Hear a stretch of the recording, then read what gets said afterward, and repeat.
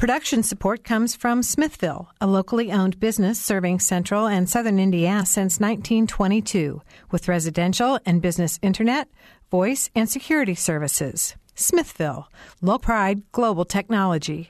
Information at smithville.net. Also, Premier Ortho, a division of Premier Healthcare, helping people living with injuries and chronic back, spine, or joint pain to get back on their feet. Premier Ortho, 333-1933. Online at mypremierortho.com.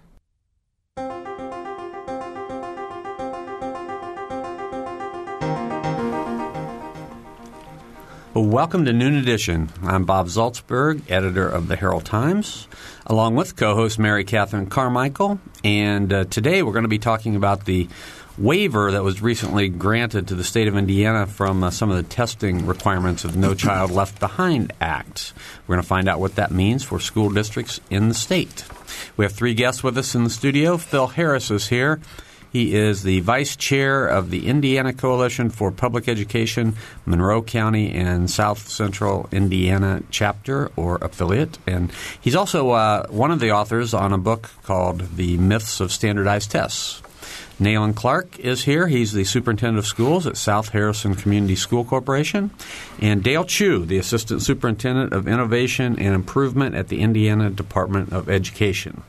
If you have questions or comments, please phone us at 855-0811 or toll-free 877-285-9348. WFIU.org/Noon Edition is where to go on the web to join us for a live chat. So, Mary Catherine, good Hi, Bob. to see you. Hi. Good to see you. And education is always a great topic here in Bloomington, so I'm glad to have our three distinguished guests with us today. I wanted to throw out the first question. Well, maybe I should go to Dale first to sort of set the stage for this, the No Child Left Behind Act. Give us some background, some history, and what the waiver actually is.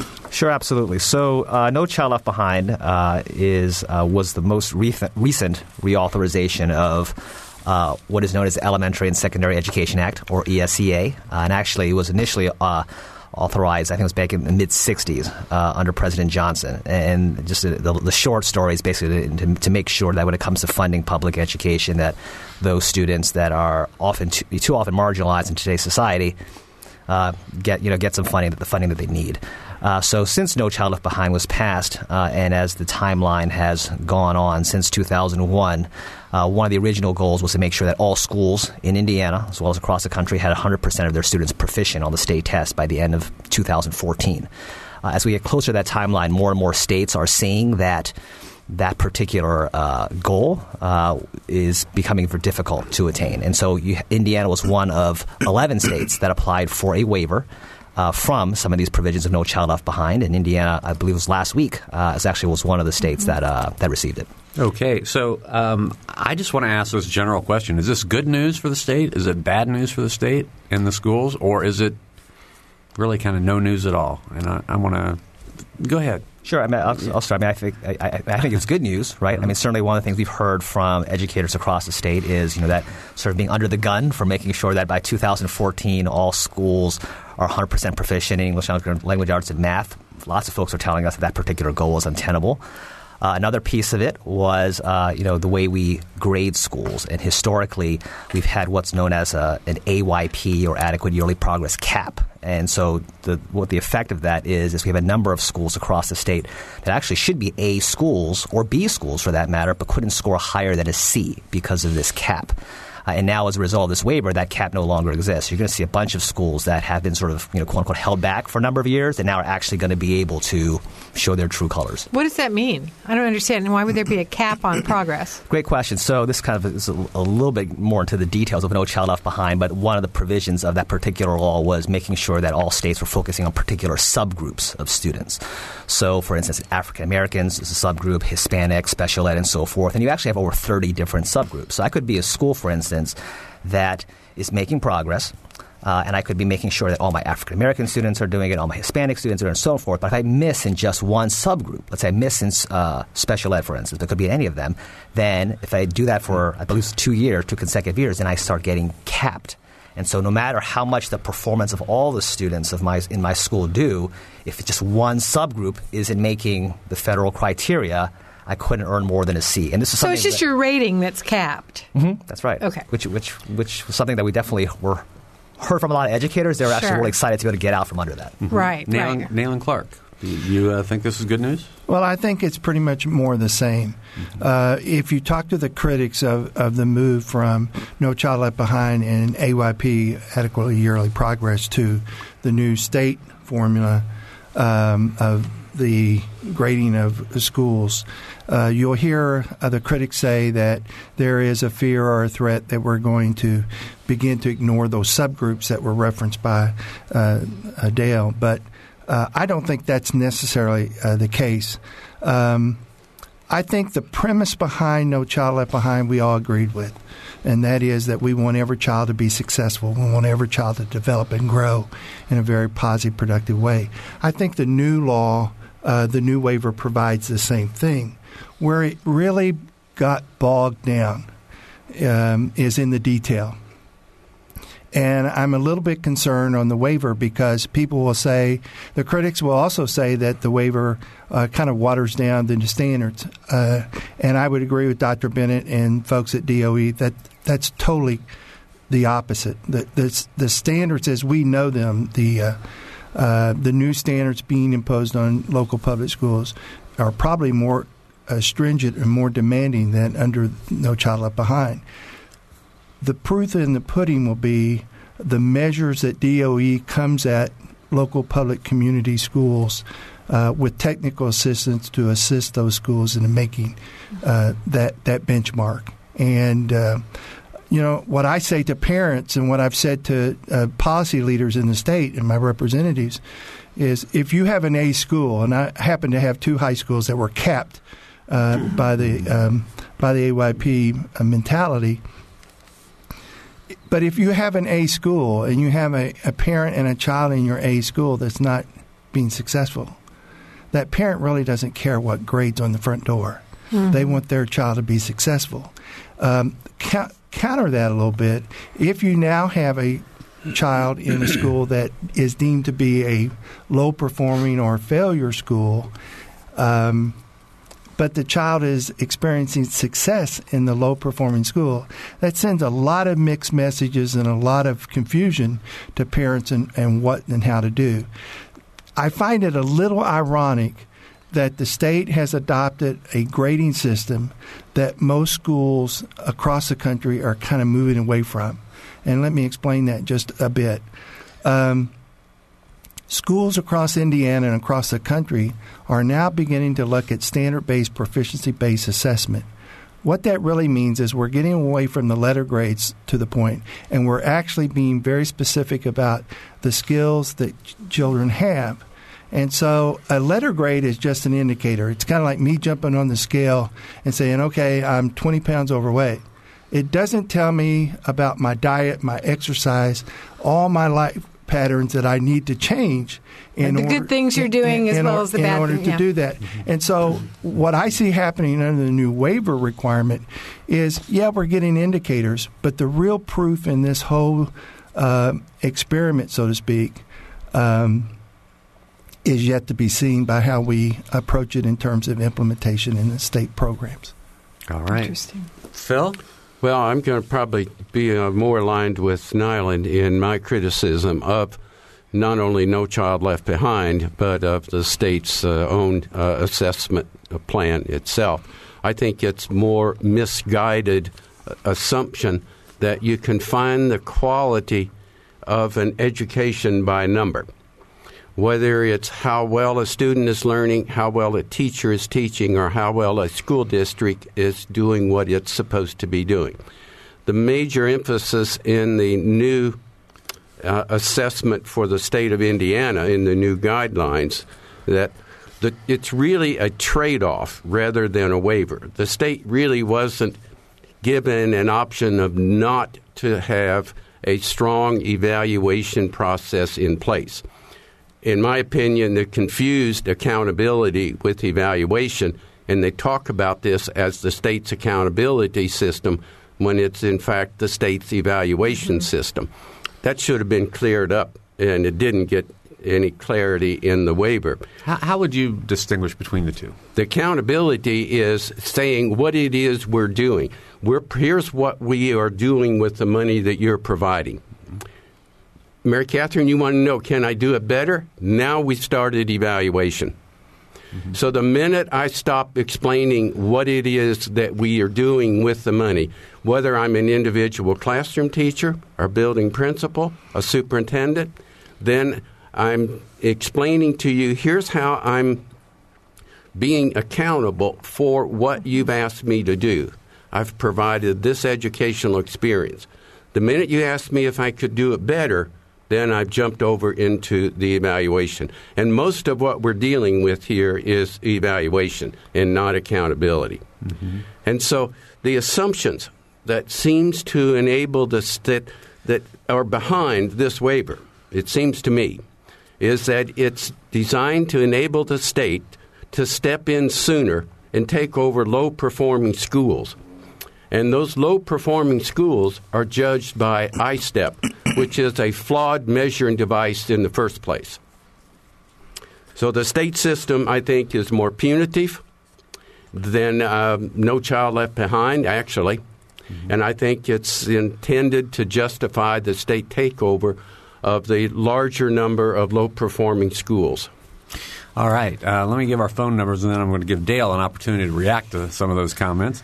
Phone numbers, again, are 855-0811 in Bloomington or 877-285-9348 from outside of the Bloomington calling area. That's a toll-free line.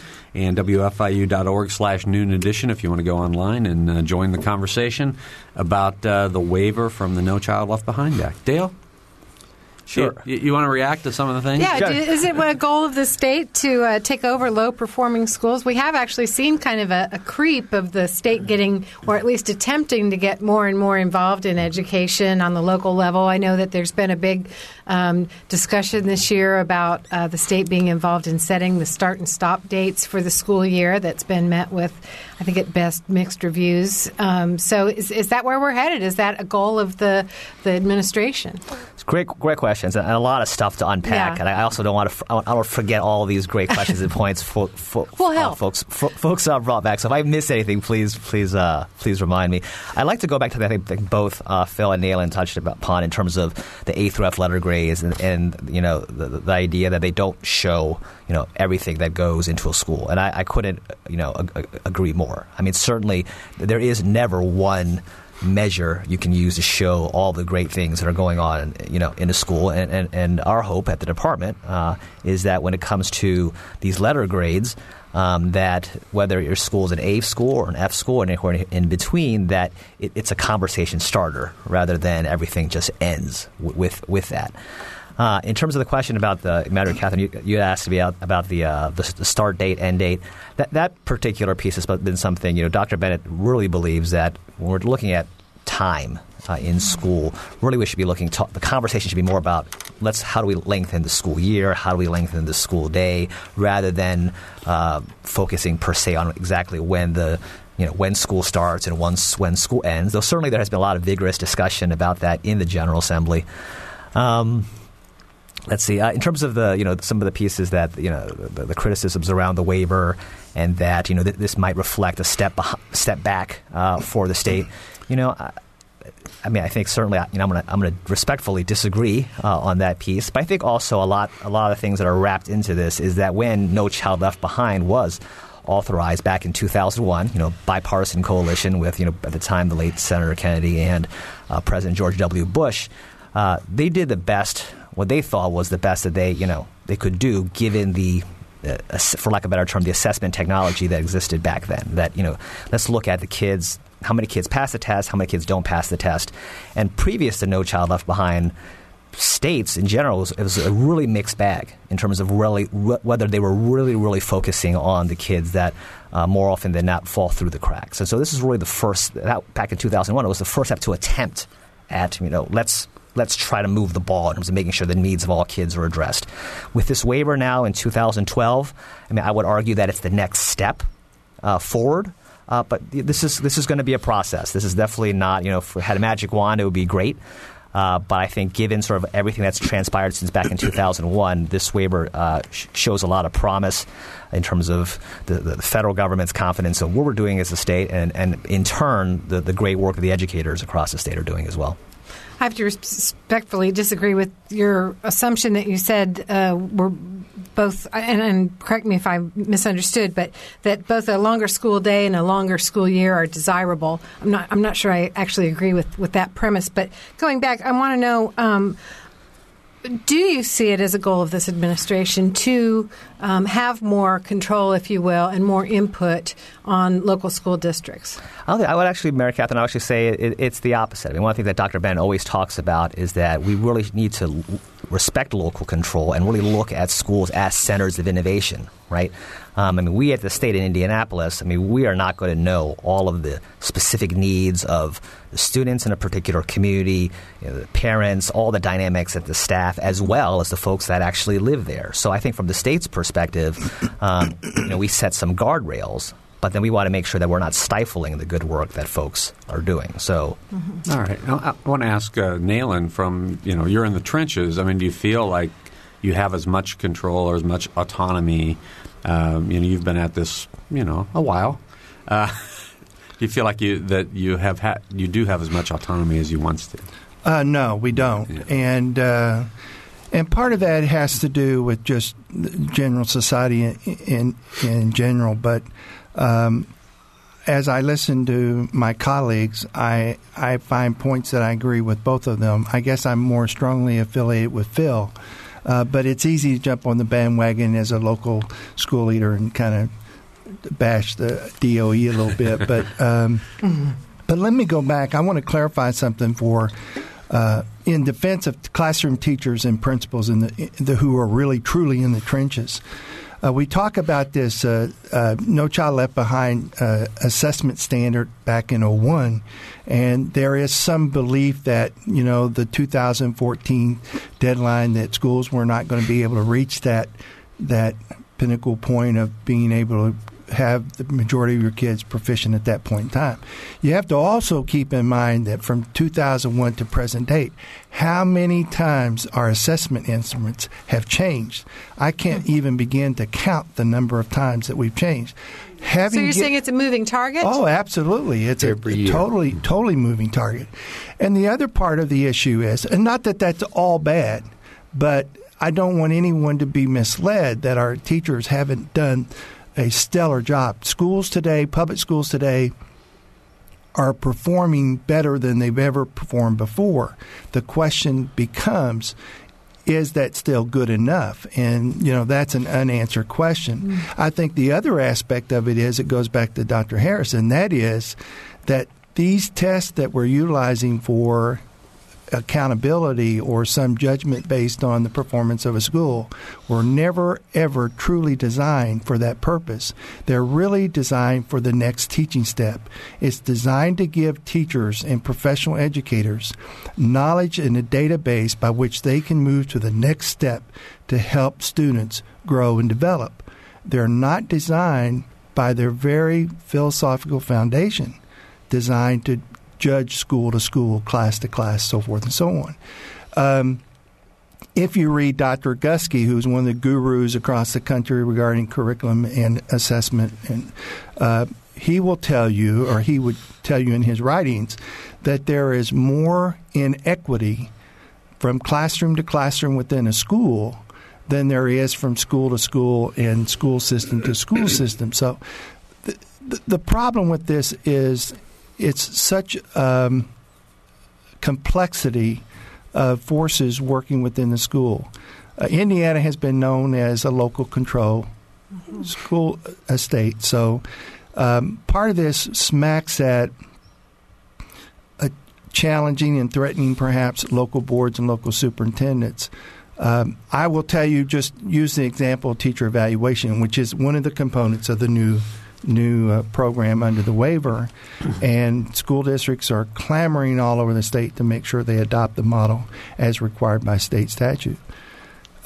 We adopted a model 12, 13 years ago that was really designed to create a dialogue between educational leaders that did the evaluation and the classroom teacher to have that dialogue so that we would improve instruction in the classroom. Mm-hmm. Now, with the new model coming with RISE or with some variation of that model, and I'm going to speak for South Harrison, because there will be so many evaluations occurring on behalf of the principal, there's a question, can they do them all?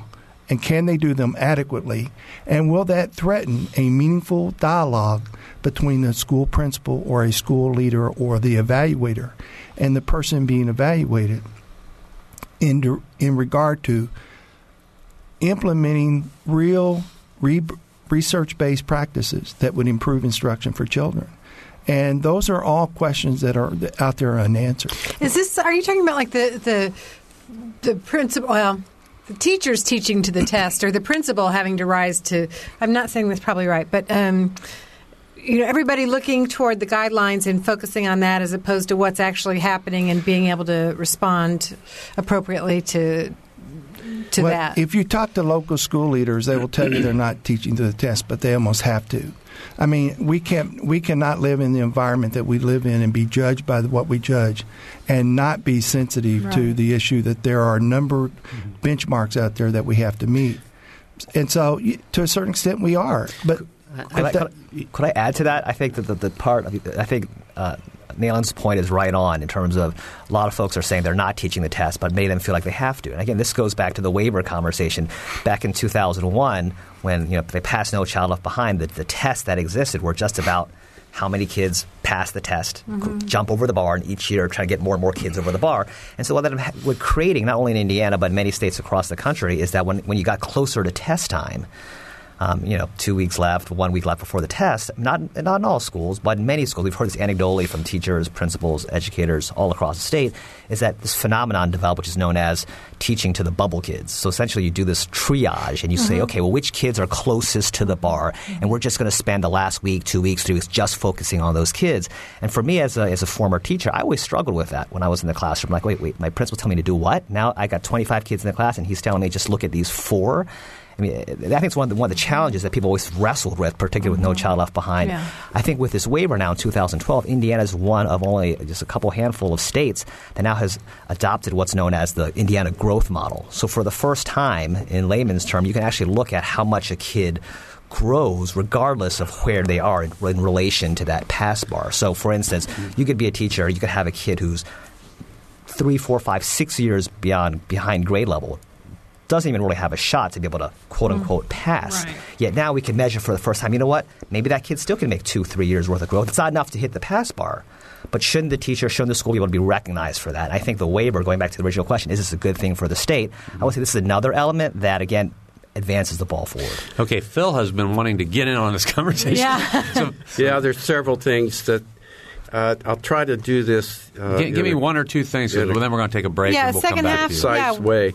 The state's emphasis on ISTEP really is at the heart of what Nyland is talking about, and I think is disingenuous on the part of the state, saying that they really are interested in improving learning. They're only improving test scores. That's at the heart of the race to the top. That's at the heart of the No Child Left Behind. And to suggest that teachers don't have to attend to it, all they have to do is to see that a major portion of the state's assessment of teachers includes ISTEP. Mm-hmm. And so why is it that only in teaching do we not recognize that only attendance is compulsory? Learning is optional. And why we want to hold teachers accountable for their students' learning is never been explained. And we've never had an adequate explanation from the state. What is an effective teacher? How would we recognize an effective teacher? And now it's defined by default, that an effective teacher is defined by number on a test. How do we define an effective school? The same number. And so the fact that ISTEP wasn't intended to be used this way is being overlooked.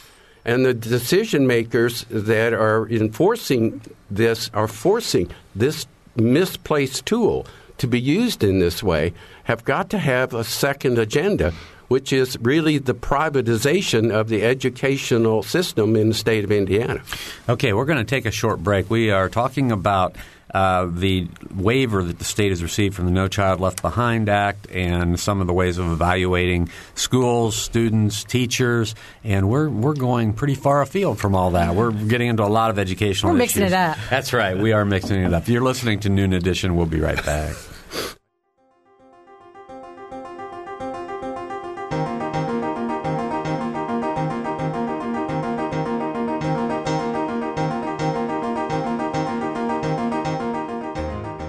This is Noon Edition on WFIU. Production support comes from Smithville. Information at smithville.net and from Premier Ortho, online at mypremierortho.com. You can take WFIU with you by downloading podcasts directly to your PC, Mac, or MP3 player. Programs such as Noon Edition, Ask the Mayor, and Harmonia, and short features like Kinsey Confidential, the Ether Game musical mini-quiz, and play and opera reviews are all available on demand. Pick them up at WFIU.org. And have you heard WFIU's news features?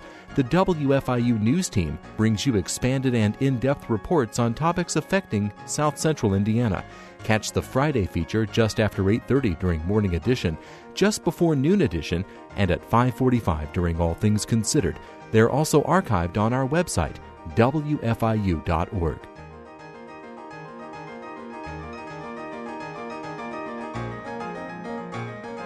You know it's a good show when Bob Salzberg has to shut you up to start the show again. I know. It's like, Mary Catherine, we are going back on the air, and we are here. Welcome back to Noon Edition. I'm Bob Salzberg from the Herald Times, along with Mary Catherine Carmichael, who's very excited about this show. That's right. And our three guests who are also very excited. Phil Harris, who's here. He's the vice chairman of the Indiana Coalition for Public Education, the Monroe County and South Central Indiana chapter. He's also one of the authors of the book, The Myths of Standardized Tests. Nayland Clark is here. He's superintendent of schools at South Harrison Community School Corporation in Corydon. And Dale Chu, the assistant superintendent of innovation and improvement at the Indiana Department of Education. If you have questions or comments, please phone us at 812-855-0811 in Bloomington or 877-285-9348. And WFIU.org/Noon Edition is the web address if you want to go join us for a live chat. That's right. I have a few things I want to follow up on, and I'll give Phil time to get through the rest of his points as well.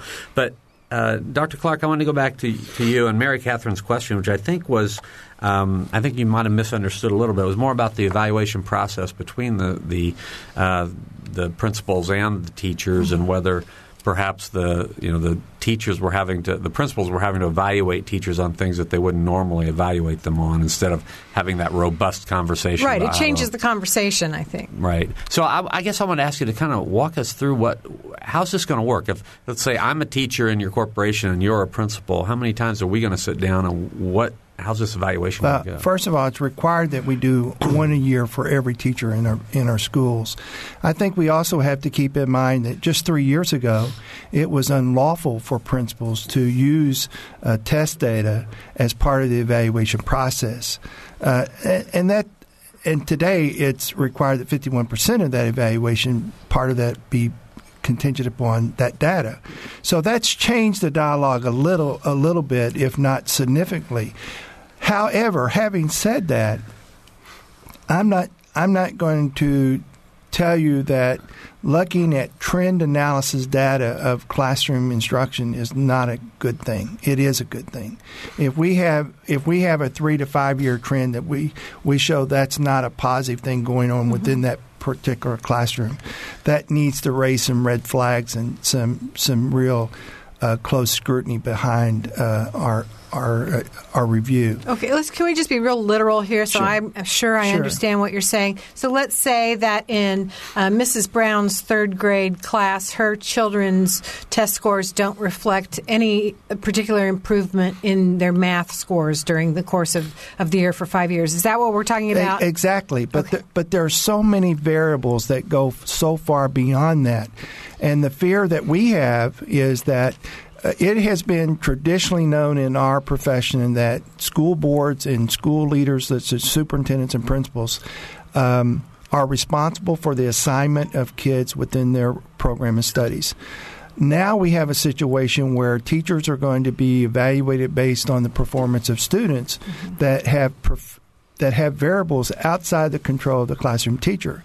So if I said to you, Mary Kate, here, I want you to take this student, and you happen to know some background and you happen to know some variables out there that you're not comfortable with, you would probably come back and say, I'm not comfortable taking that kid because I don't think I can move them at that growth that I'm going to be ultimately judged and accounted for. And may, number one, impact my compensation. It may also impact my livelihood within the profession. And those are pretty serious issues in regard to people that have spent years preparing to be classroom teachers. So then, just as you discussed, you end up with, you mentioned that group of 4 that you needed to teach to, or that you were instructed to really teach to. Don't you then kind of create this class of, I don't know a good word for it, but untouchables of,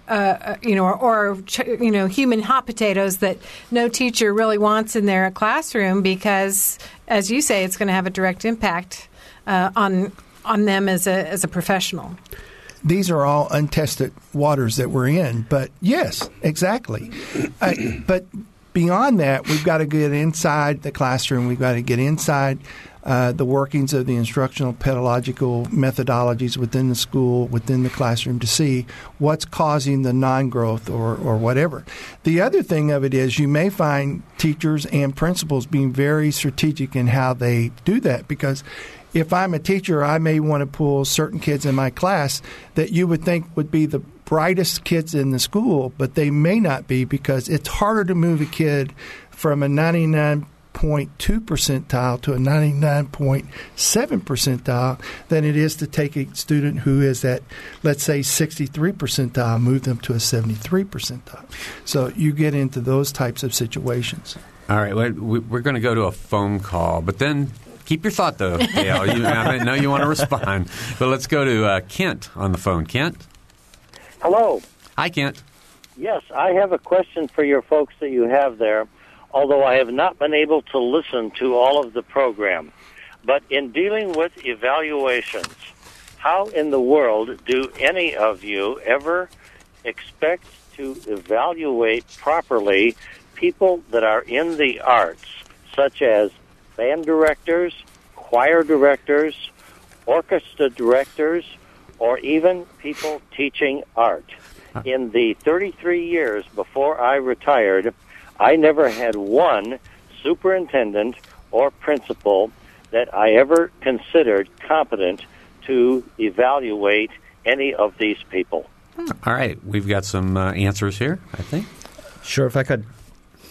Yeah. If I could chime, I think it's a great question. I think the short answer is that what I would add to that, it's a great question. How do you evaluate art teachers and music teachers? And I would argue that maybe evaluating an art teacher and music teacher, let's say in Bloomington, might look a little different than evaluating an art teacher and music teacher in Angola versus down in Floyd's Knobs. And so this goes back again full circle to the local control piece. And also, if I could piggyback off, try to bring in what Nayland had shared earlier. I think one of the things that's got lost a little bit in this conversation is the amount of input that the department has really tried to solicit, both in terms of the educator evaluation piece and the waiver piece. So there was a time where early on, the department actually said we want 51% of the evaluation to be based on some sort of student testing. That would include art music teachers, right, way back early on. And when we went around and talked with some of Nayland's superintendent colleagues across the state, but as principals and teachers as well, they said, well, how can the state say that every teacher has to have 51% of their evaluation based off of a test score? Because I'm an art teacher, I might not have a test. Or, I could be team teaching with another teacher. I mean, there's all these various elements. And what we came to recognize from hearing that feedback from educators across the state is that it's not the state's role to be that prescriptive in terms of sending it from the top. So, again, going back to the caller's question, which is a great one, we heard. I take his point very well. He's been teaching for 30-plus years. He's never met a superintendent or anyone who actually knows how to do this. But I guess what I would argue is, well, then, should we just continue another 30 years and have superintendents not know how to evaluate art music teachers? Or should we at least start having the conversation, sharing best practices? How would we? What would be the best way to evaluate art teachers? What are some of the measures that would go into that? So I think that's part of this. Well, I think, again, a very short answer is the reason all the other teachers besides the math and reading that is evaluated is no one's figured out any kind of objective, and I put that in big quotes, process to try to evaluate outside of reading and math. Now, that doesn't mean that the reading and math assessment is any less subjective. And that's a part of the mythology, is that this evaluation process has some objectivity to it. And so the fact that we can evaluate art teachers and music teachers and gym teachers along in the same way simply points out the error in trying to evaluate the ones we are doing with a flawed instrument. Okay, we're going to have to thank Kent and move on to our next question. Thank you for that question. It was a great one. It is a great question. Dave from Bloomington is on the line. Dave? Yes, hi. I keep hearing, in case if a school doesn't perform well, it would be taken over by the state. What I was curious about is when a school is taken over by the state for low performance, what's the timeline to return the school to the local control under a successful program, but more importantly, under a lack of improvement by state control? Okay, we're going to go to Dale Chu. Dale, let me remind you, is the Assistant Superintendent of Innovation and Improvement at the Indiana Department of Education. That's a great question. And actually, it's something you might not like this answer, or the caller might not like this answer, but it's actually currently being wrestled with by the General Assembly. There actually was a bill last session that actually spelled out, if a school was to be taken over, how long would it remain under takeover and so forth. But that, yes, as the legislature usually works. We have to define what this means, because right now I'm picturing guys in suits and storming the castle. Maybe I should say, that's definitely not the right image, Mary Catherine. Right. I think also earlier going back, if I could just bring in sort of what Phil was saying about, a lot of this kind of feels punitive. I think when it comes to this whole quote unquote takeover piece, there's been a lot of this really, really feels punitive, and I think what's been lost in the message is this whole effort.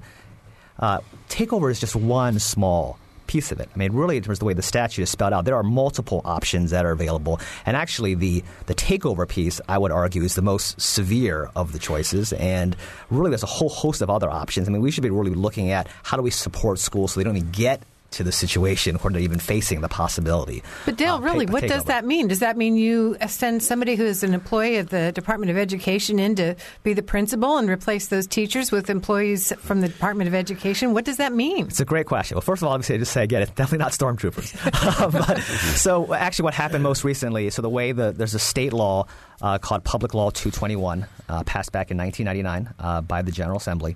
And the way that law is laid out, just a short version, is that if a school is in the what's called the lowest category, or what is now an F school, for 6 consecutive years, then they face the possibility of state intervention. There's a menu of options. One of those possibly to be takeover. This past year, we actually had 5 schools across the state, 4 in Indianapolis, 1 in Gary, that actually came into the situation where the state board actually recommended for a turnaround school operator to be assigned to those schools. So right now, as we speak, there are 3 discrete operators that are right now laying the groundwork in terms of getting ready to take operation of the school this coming fall. And are those are for-profit or private? For-profit. It's a great question. It's a mix. So some of them are for-profit, some of them are not-for-profit. Okay. All right. So the people doing that. Okay. Yeah, Dave's still on there. Go ahead. What's their time frame to turn it around to show success? Yeah. What's the time frame to turn it around? Is that what they're still wrestling with? That's part of it also. I mean, when you're talking about an exit strategy for how many years a school should be in this situation, part and parcel of that is going to be, well, then what metrics, what bar are you going to look at so that the school would no longer be in that status? All right. Thanks, Dave. You're welcome. All right. 855-0811 in Bloomington, 877-285-9348 outside the local calling area, and WFIU.org/noon edition to join a live chat. I've been sitting here listening to our conversation. Dale represents the Department of Education, and you have lots of plans in place to try to improve school corporation performance in the state of Indiana. We have Nayland Clark, a superintendent, and we have Phil Harris, who is now in a new organization, the Indiana Coalition for Public Education, which is really trying to support public education and say, hey, things aren't as bad as people are saying. So I guess we know to a degree what Dale's plan is, what the department's plan is. Nayland seems, if I'm mischaracterizing this, let me know, but I think you disagree with some of what the state is doing. I think Phil disagrees with a great deal of what the state is doing. So I guess, in terms of trying to hold schools accountable, trying to improve education, what are one or two pieces that each of you would want to put in place instead of what the state is recommending? Phil, we'll start. The first thing I would ask that the state do is to engage in a statewide conversation as to what is it that we want to establish as a purpose of public education in the state of Indiana. We haven't had this conversation in our state probably in over 100 years. And in any evaluation activity, you have to evaluate in the context of the purpose. And we could create a much different evaluation process for our students, for our teachers, and for our schools if we had a generally agreed upon shared intention for the purpose of our public education. So that's a long-term strategy. And the second thing is to recognize how seriously flawed our current system is and the judgments that are being made about our students that are staying with them for the rest of their lives, and how it's really misguiding a lot of students in terms of career choices. Give me an example of what you're talking about there, just so I like if you fail I-STEP, let me put it this way, nobody fails I-STEP. You don't reach the standard. And no one wants to talk about, well, who drew the line? Who decided where the line in the sand really was? And that's still somewhat of a mystery. It didn't used to be, but it is right now. But if you don't meet the standard on I-STEP, then that really follows you throughout your school career. And the likelihood of being retained in grade is increased. And we know from good, sound research that a student who's retaiked's got about a 60% chance of dropping out of school. If they're retained twice, it's 100%. So the likelihood of the downside of not meeting the standard increases the risk of that student dropping out of school. And they certainly won't think of themselves as a learner that's really looking beyond high school as some kind of post-secondary experience. Nayland? Well, to kind of piggyback off what Phil said, and I don't think there's any superintendent or classroom teacher or principal out there that just wants to be anti. But I do think as we've moved pretty rapidly, and there are lots of questions. And perhaps if we had the dialogue that Phil had talked about, we could perhaps answer some of these questions. A couple things that I would present as some concerns, and that is no one negating the fact that we need to, in our local schools and our local school systems, in our communities, we need to have a very serious examination of the data. And I don't mean that on a school-by-school basis. I mean, we need to get it down to the point that we know where a child is, and we need to know what the child needs and how we adapt that instruction so we can help that child develop and be successful in our schools. My concern around the state and federal guidelines is when we begin those dialogues, we almost immediately go to the minimum compliance model. And, it's almost, I saw a comedy routine where the school district was known as the compliant school community. You want to go so far beyond the minimum benchmark, because we talked about this at the very beginning, is that if you're not careful, the minimums become the maximums, and you want to move that so far beyond that. I think the other thing is that there are school systems throughout the world that we have begun to be compared to that provide us elements of really sound educational practices that we really haven't taken time due to our national arrogance or whatever. But there are school systems across the world that are really doing really good stuff. I don't know that you can just copy that, because part of it is in the process of the development is as important as the end product sometimes. But I do think it provides a lot of elements in terms of what competitive academic skills will need to be in the 21st century internationally. You know, it used to be that kids from Gordon Central High School, for example, come to IU and their competitive partners sitting in the introduction to economics, their competitions with a kid from North or from South. They're not anymore. They're from South Korea. They're from Singapore. They're from, Australia and Canada. So we really need to be able to look at those kinds of programs and developing systems.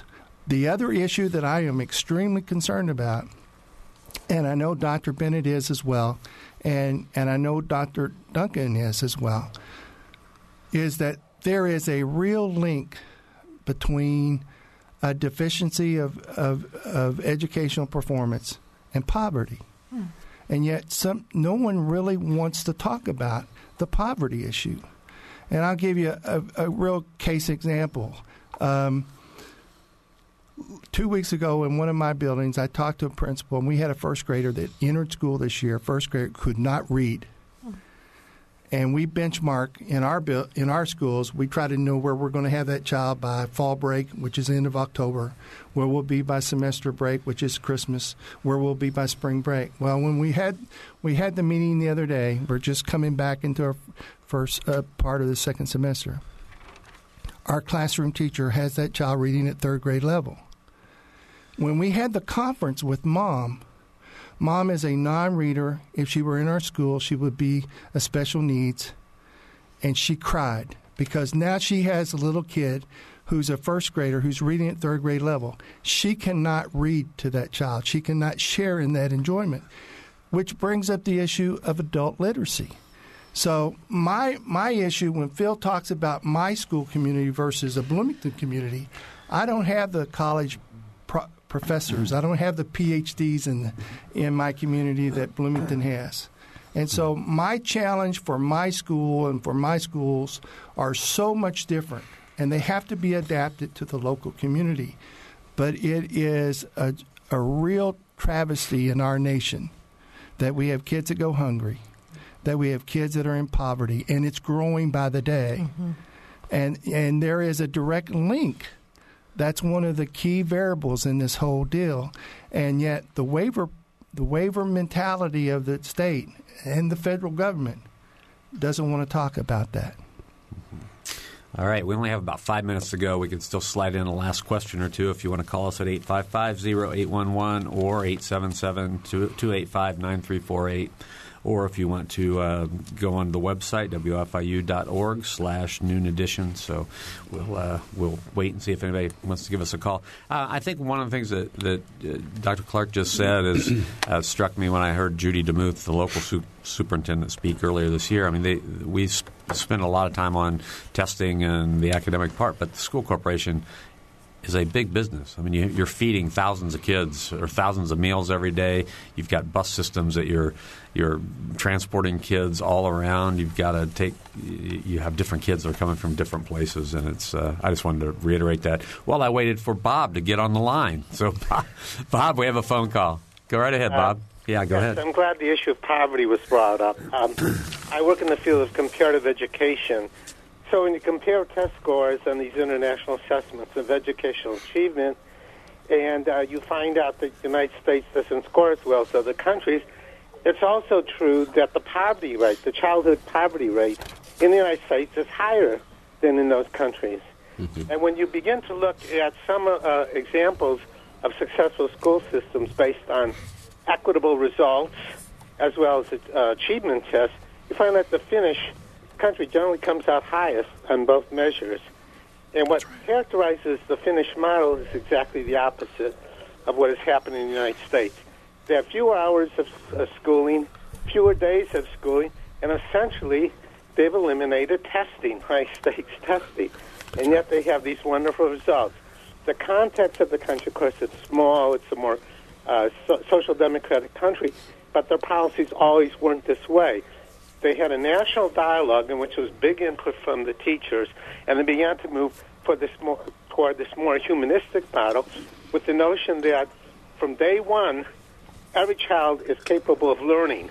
The school system has to find out how to reach that child. All right, Bob. Phil? Well, the caller's comment doesn't really have a question in it, but he's very correct in that the Finland policy is very much based on what once was in this country in our use of tests. And if you take the poverty level out of the NAEP assessment, the United States is at the top if you adjust for level of poverty. NAEP? What's that stand NAEP, for? the National Assessment of Educational Progress. Okay.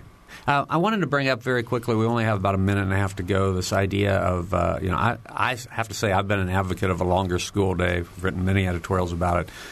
We've talked about the longer school year. You mentioned, Dale, that Dr. Bennett is looking for a longer school day and a longer school year.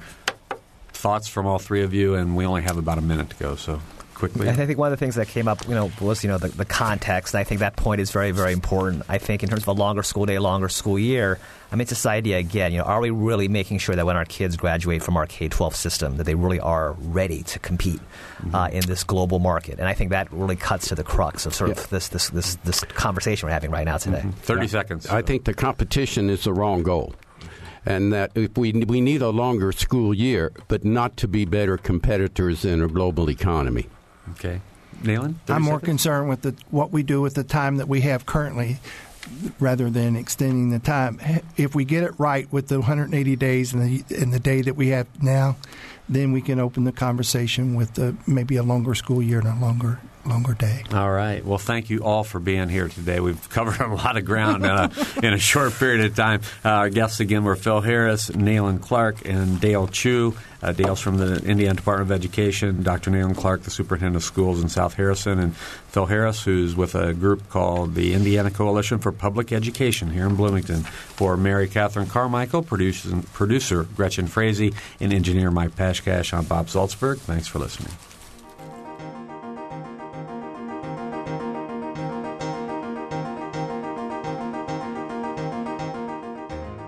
Noon Edition is a production of WFIU and the Herald Times.